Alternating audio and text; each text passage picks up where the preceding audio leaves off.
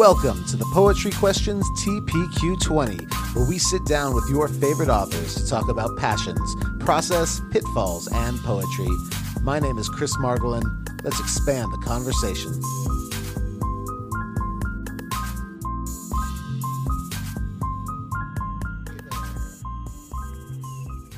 Hello, how are you? I'm doing all right. How are you today? Doing all right. Good. Well, thank you so much for hanging out with me today on TPQ20. We always like to kick things off by saying we know who you are, but our audience may be new to you. So if you were to kind of give, that bio that maybe your publicist doesn't have, um, who are you? Oh, wow. My publicist. Oh, I don't have a publicist, so we'll start there. But yeah, I am a Dominican American girl from the South, actually, a military brat who's lived in Texas for the last 20 years. So I guess I'm allowed to call myself a Texan now, which is really bizarre to me. And I'm a girl who loves to tell stories and write books. Do yoga, eat cupcakes, and I actually really do enjoy long walks on the beach. I really do. I'm um, married though, so this is not a well, Tinder so ad or so anything. hopefully your partner enjoys long walks on the beach as well. Then, Yeah, he does. He does. um, favorite type of cupcake? well, okay, so I have one that this place called Crave in Houston used to sell, but they don't anymore. And it was the white chocolate macadamia nut, and it was like heaven in your mouth. But they don't make it anymore, and it makes me so sad. How dare they give up on that? I don't know. So I'm kind of just a really like I'm really vanilla. Like I just like vanilla and like a little bit of simple frosting. I also can indulge in a red velvet every once in a while. There you Yeah. go. Which I found out Love it. once is just All like right. chocolate dyed red. Made me very sad. Yeah, but doesn't it make you feel a little bit more decadent because you're eating something called red velvet? It's supposed to have that, it's poetry, right? It's Yeah. that way to just shape it enough that it makes you feel like you're eating something that you can't afford. Right, exactly. So uh passions. When it comes Mm, to things that you kind of get you going, that you're really excited about, um, outside of the world of literature and mm. poetry, and I guess cupcakes, what are those things that you find that you love, that you're truly passionate about, that maybe find themselves into your poetry at some Mm. point? Yeah, I'm Please tell me you have a interesting. cupcake poem though. I don't have a cupcake poem, but my first children's picture book does address my love of sweets. It's a little girl who loves There sweet we go. treats. So there we go. Close enough. And I do have a cupcake skirt actually that I wear when I do readings. Perfect. So yeah, baking for a while was something that I was passionate about. I don't know if I was passionate about it, but it was a fun hobby for quite a while. But what really drives me and what I'm really passionate about is actually education. Is something that I actually really love teaching kids and young kids especially. And it kind of sounds like a cliche, like as a writer, that as a teacher, but no, I really do. Like it's more than just like a job for me. It's something that I really truly am passionate about, and I enjoy even like curriculum writing and planning creative lessons for students, and just engaging with them in that way and sort of seeing them like light up when they get something or when they like make connections or collaborating really well with another student. That makes me really really like giddy and excited. And then my first love actually before literature was theater. So I'm a performer, was performance and acting. I don't really perform much anymore, but I do love directing. I still do love theater and film. I have a very like, I love mixing all of the things together with like visual elements and the writing and just the music, the sound, like all of that working together to create like a film or even to create a theatrical production, is really exciting to me. I'm much more of like a theater goer now. Like I sit and watch in the audience, and not so much a theater maker as much, but I am really passionate and excited about that. And I love travel. Travel is a huge inspiration for me in my writing, and it just fuels like my creativity. I was a military brat, so I'm used to just like not sitting in one place for too long. I've settled in Texas, but I definitely love to like get out there and see new places and sights and sounds. And a big foodie. I'm also inspired by food. Food always makes its way into my work, so I love to experience new flavors, and textures and foods from different cultures. So yeah, those are kind of the things that that I'm passionate about. If you can be passionate about food, I guess you can. Yeah. Oh, you definitely can be about food. Yes, absolutely. What do you teach? Mostly writing. I right now I work for a low residency MFA creative writing program, Ooh, so I do work with cool. adults at the moment. But I have in the past mostly taught creative writing, literature, and theater when I taught Okay. in like the K through 12. Okay. Yeah. Very cool. So then you talk about theater and a love of theater. So I have to ask, any slam poetry or spoken word poetry in your background? And the other question that always comes along with that is, do you find that it is different writing for the stage than it is writing for the page? How much time we got? Okay, so I'll start with As much time as you would like. I'll start with the first part of the question. Yes, I actually did start, my poetry foray as a spoken word poet. And actually, before that, in middle and high school, I did what we call UIL. It's competitive poetry, basically like speech team. But I was always like reciting poems by other famous authors and things like that, and did okay. I don't think it was the kind of poetry they expected or were used to hearing, because I was doing sort of either the beat poets or New Yorican poets or a little bit of Maya Angelou, some Langston Hughes, and I think they were hoping for Robert Frost or something in those competitions. So yeah, exactly. But I loved it. I've always loved reciting Yeah, poetry and that's reading poetry. And so then in college, I got into the local slam team, not the team, but the slam scene, excuse me. And I was never on an actual team. I don't want to misrepresent any of my accomplishments. But yeah, I did compete a few times for a couple of years in some slams. Never consistently enough to like earn enough points to get on a team. I just wasn't like dedicated. right. I was more there just because I loved, sharing my work and being on stage in front of folks and sharing my stories. So yeah, I did that for a few years. Did the open mic scene for over a decade, just hitting up different open mic spots and performing poetry. And then I stumbled upon publishing kind of by accident, which always feels weird Hmm. to say because I know some people who are always like, "Oh, I've submitted, 20,000 things and gotten 60,000 rejections." Well, I took a memoir writing class in college, and the professor ended up collecting an anthology of student work basically, and she submitted it to a publisher, and they accepted it. And so she had asked me, she's like, "Would you be interested in having one of your pieces published in this anthology?" And I had no expectation, no anticipation, no desire at that time in 2007 to ever publish anything.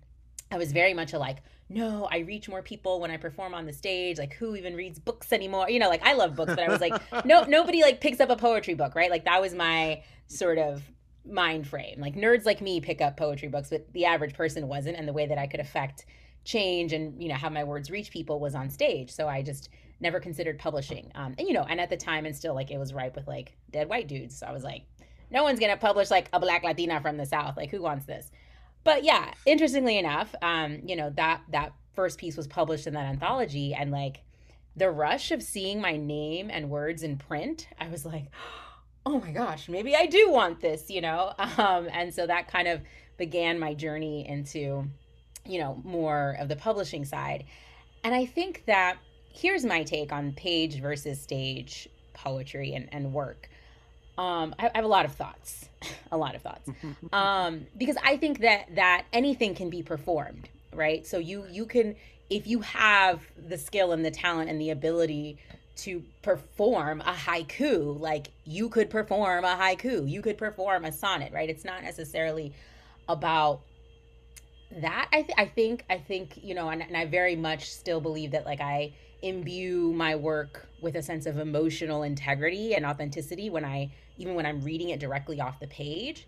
um but I do know, and I do think that there are certain structures and forms in particular about what we call or know as like slam poetry or spoken word poetry, and sort of certain rhythms and expectations that audience members have of that genre and style of poetry, that do make it different than perhaps writing for the page in some regard. But there is still a craft, which is what I think people fail to understand. They think that like, oh, you just go up on stage and you rant, or you can write a string of words together with a couple of images and some extended metaphors, and that's a poem. But like, no, there's a true craft to be able to write work that is performable, and then the best poets are also able to make it live well on the page. I think of Juan Felipe Herrera, whose work on the page is written the way that he intends it to be performed. Like, he's teaching you how to read his work and how to perform his work aloud by the way that it's written on the page. And I think that that's masterful and beautiful, and like really amazing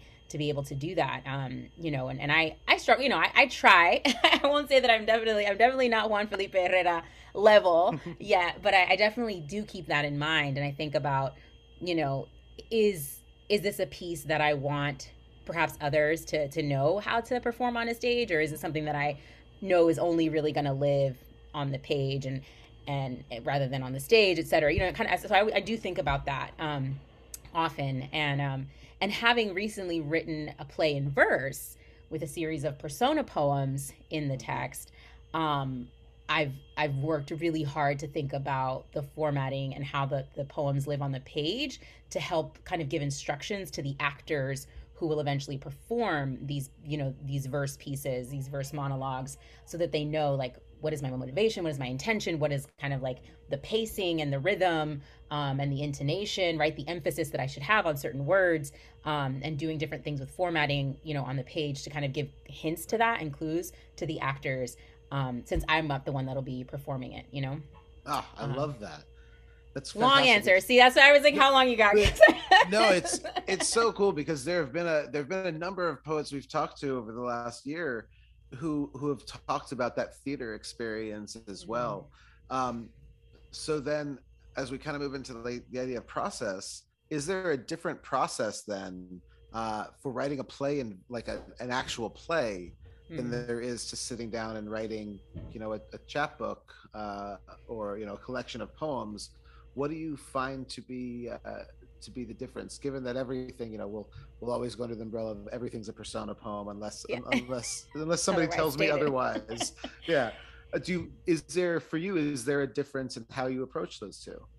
Yeah, I mean, I think so. This was a unique experience with creating this play in verse, because it began, and it still is. It's in both forms. It is a collection of poems. It comes out in August, and it is, and in another shape, it's a play in verse. And I will say that the difference between the two, there are different freedoms and different restrictions with both the play version and the poetry collection version. And for me, one of the most difficult things with constructing it and sort of reframing it into a play in verse was like this wild notion of plot. It was like, I'm like, wait, they have to, like, something has to happen. It can't just be people talking at you. What? There has to be conflict and resolution. I'm sorry. Where's like a collection of persona poems is like, here's random people speaking. They're all kind of interconnected, but you don't have to follow like a succinct timeline. You know what I mean? And it definitely, like, I reconciled all of that in both versions, and there is a plot even in the poetry collection itself to follow, because it's based on a historical event. So that in itself is like the plot, right? Like, we're following the events of the history of the story that was told. But there were things that I had to, like, relationships between characters that I had to figure out, and transitions between one scene to the next, and using my theater background to help make sense of it, because in my mind I was like, they just appear and they start talking and they're in the forest. I don't know, like, I was just, and after many revisions, we were like, so how did we get from here to there, and what's that, and so kind of like that part to me was new, because I've mostly only worked in poetry and memoir, and in memoir, like, my life narrative is the plot, right? Like, I know how to follow that, but like constructing this new made up, it's up to me, and finding whatever plot holes might exist, or making sure that there is kind of a clear narrative or emotional arc to the characters and to the piece, and character, all of these things, right? Like, where do we start? Where do we end up? You just don't necessarily have the same kind of questions that you ask yourself in like a collection of poems, right? You definitely, I think, even collections of poetry and chapbooks should have arcs and should lead us on some kind of an emotional journey, for sure. But like I said, you're not kind of working, for me anyway, I'm not working within like what is the plot, and is there a plot hole, or is there like all of that. And so I think that's been the trickiest part for me to like it's been a learning process ultimately is what it's been. It's been a huge learning curve for me. And the fact that I stepped away from theater, from like actual theater for so long, um, literally over a decade before, like I wouldn't see play read, like it just wasn't a part of my Right. life anymore really. I was so deep into poetry and writing memoir, so coming back to it I'm like, oh, I gotta like relearn, it's like kind of relearning how to ride a bike, like, oh, I'm not so, my knees ain't so Yeah. good no more, like just, you feel real rusty out for a little while Yeah. at the start. um yeah. Do you think because you mentioned like the historical nature of kind of keeping a plot because there is a history, an actual story to it, because there is, at least in the newest pieces that you're working on, there is this historical, things actually happen, so therefore there is a storyline. Mhm. um do you think that has, what has that done to kind of shape the poetry that you're working on? Mhm. Do you find that you have to do, how much research is involved in Mhm. that? And because you're trying to get a some sense of, historical accuracy, do you find that you have to revise to kind of craft that, I guess, that historical version of what you're working on? Is it your voice or is it history's Mm. voice?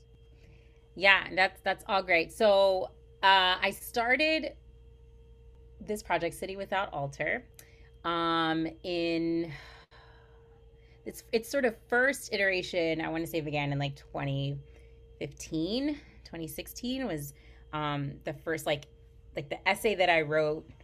That was like this braided essay that then became like, I just became obsessed with this moment in history. This is attempted genocide in the Dominican Republic along the Dominican Right. Haitian border in 1937, and I just like I couldn't let it go. I couldn't like let this history go. I was like, it just kept haunting me, and so I started writing these persona poems.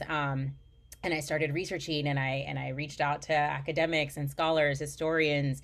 Oh, cool. I went to the DR and I went to museums and I found all the books that I could, which aren't many, on this moment in history, and just, I dug into the research. So yeah, it's been years and years of research and trying to make sure that the persona pieces that I'm writing and the voices that I'm trying to capture are authentic and true. That they don't sort of live or linger in trauma porn. That they are full and whole, beings, and characters that aren't only defined by their trauma and by this violent act, thrust upon them, and to really capture, like, yeah, the history, the time period, what actually happened is, and as best as we can, given the limited amount of information that exists, right, about this moment in history, and because of the fact that, uh, you know, the dictator Trujillo, and the country itself, just for years, has tried to like suppress and stifle this history, right? Like nobody talks about it.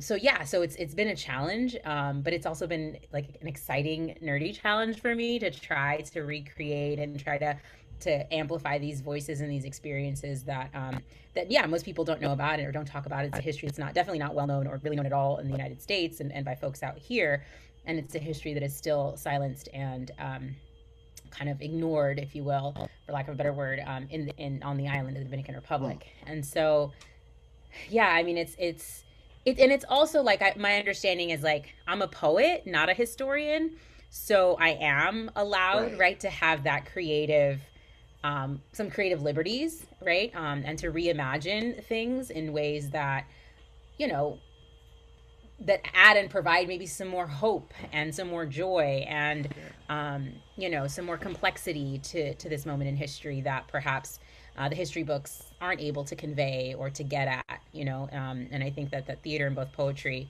and language, can help us access some of those, different experiences and emotions that, like I said, we have to, as humans, we experience, right? Like, I think Right. that, like, my experience of, like, me having a baby or breastfeeding or, experiencing a miscarriage, right? Like, it's a human experience that I can then use to inform whatever narrative or character arc I develop from these, sort of reimagined historical figures, if you will, right? Uh-huh. And I think that ultimately that's where I came at it from, like, as a Black woman, right, talking about, other Black individuals being oppressed and having violence, against them, right? Like I can bring that knowledge and that experience to the story, because violence is violence, right? And trauma. There's different forms of it and different degrees of it, but ultimately, like we all experience grief and suffering and loss as humans, right? And so that's kind of that's the angle, and that's kind of the idea that I come at it from when constructing these persona pieces,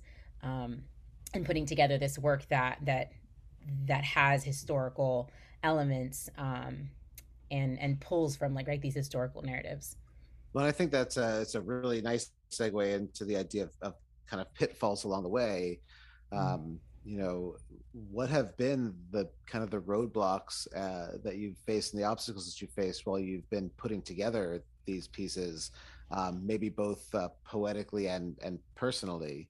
You know, how has it changed who you are, and do you think you've used those obstacles to better your poetry and your work, or are you still kind of trying to figure them out?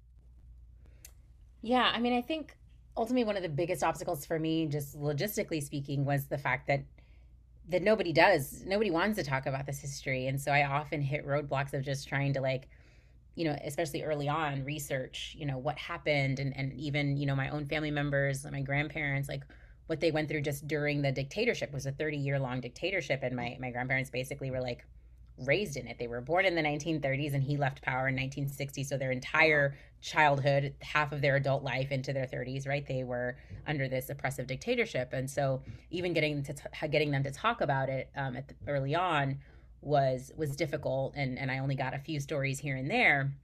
And then what ended up happening is, because this has taken such a long time, I only had three living grandparents at the time when I started the research, and in these last 5-7 years, the last three remaining grandparents have died. And so even Wow. as before I could sort of finish asking questions and gaining more, knowledge and courage to kind of, to speak to them, they've all passed away. And so I'm like, oh, now there's this even more gaping hole, but also more of a reason why it's so important for me that this book exists, because this is part of their legacy, this is part of their history, this is part of, of who they were, and what they remembered. And so that was a part of it. I think too, the uh at times, like the language barrier, in the sense, because so in Dominican Republic we speak Spanish, in Haiti they speak French Creole, and so I have included some of that language in the poems themselves to be authentic to that sort of border life experience.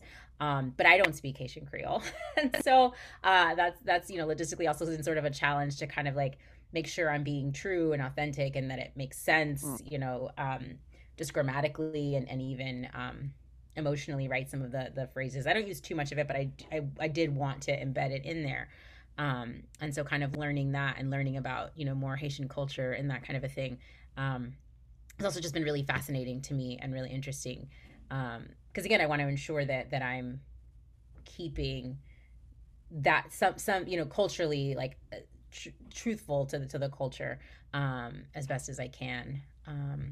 Yeah.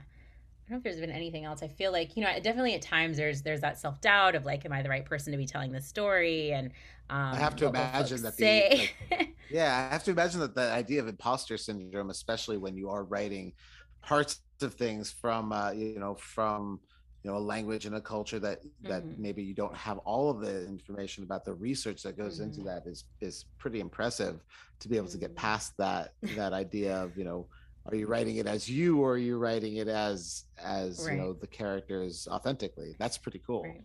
Yeah, and I think one of the ways that uh I oh, go no, I ahead, was go just gonna ahead. say, yeah, I was gonna say, I think one of the ways that I was kind of able to work through that was that in both the poetry collection and in the play and verse, there is a character that kind of is me in some ways, but that you're able to see, right, the reason why, right, she's sort of, at least in the play version, why she's exploring this history, and why she's asking, Hmm. it's her grandmother in the play, asking her grandmother these questions about the massacre and the attempted genocide, and what was life like. And so she sort of speaks as like a, again, as her own historian, like she's trying to piece together her ancestry and her background to better Nice. understand herself. And in the poetry collection, the I in those pieces is me.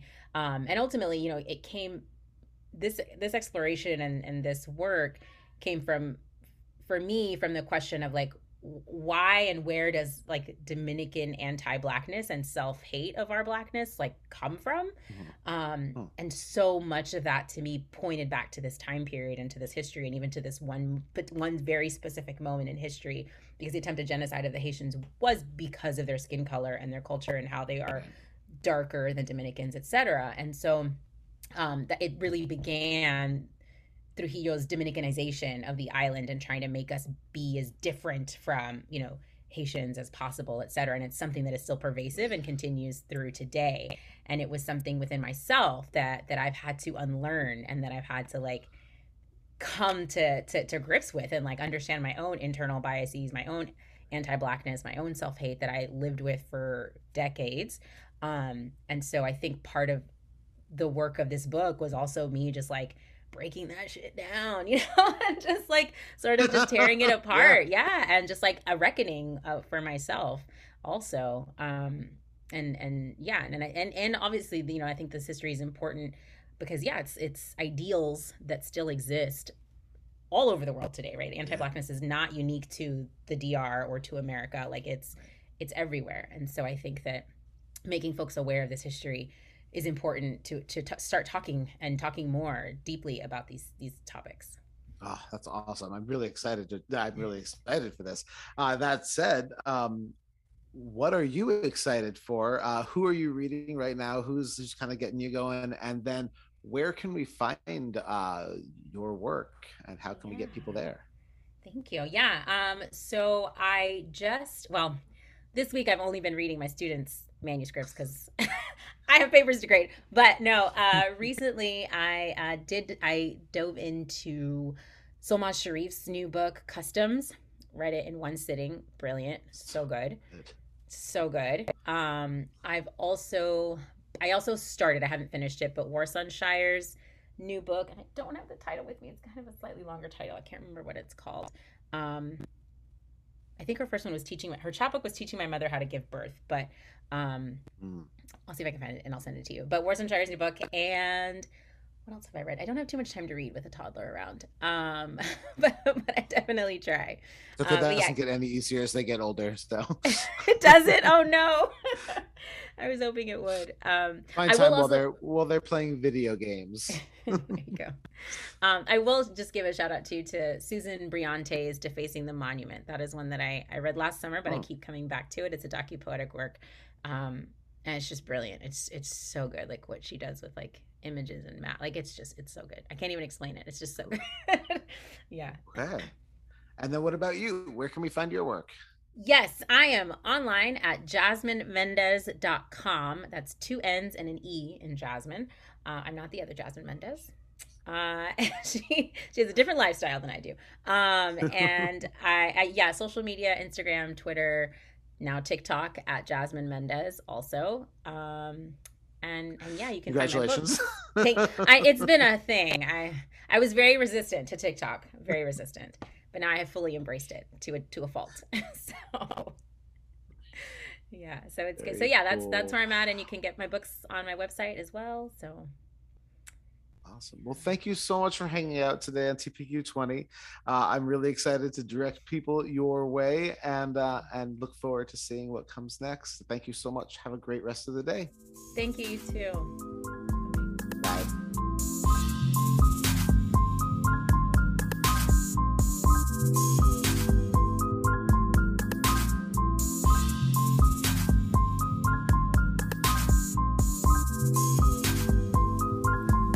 Thank you for listening to the Poetry Questions TPQ20. Please like, rate, review, and subscribe. See you next week.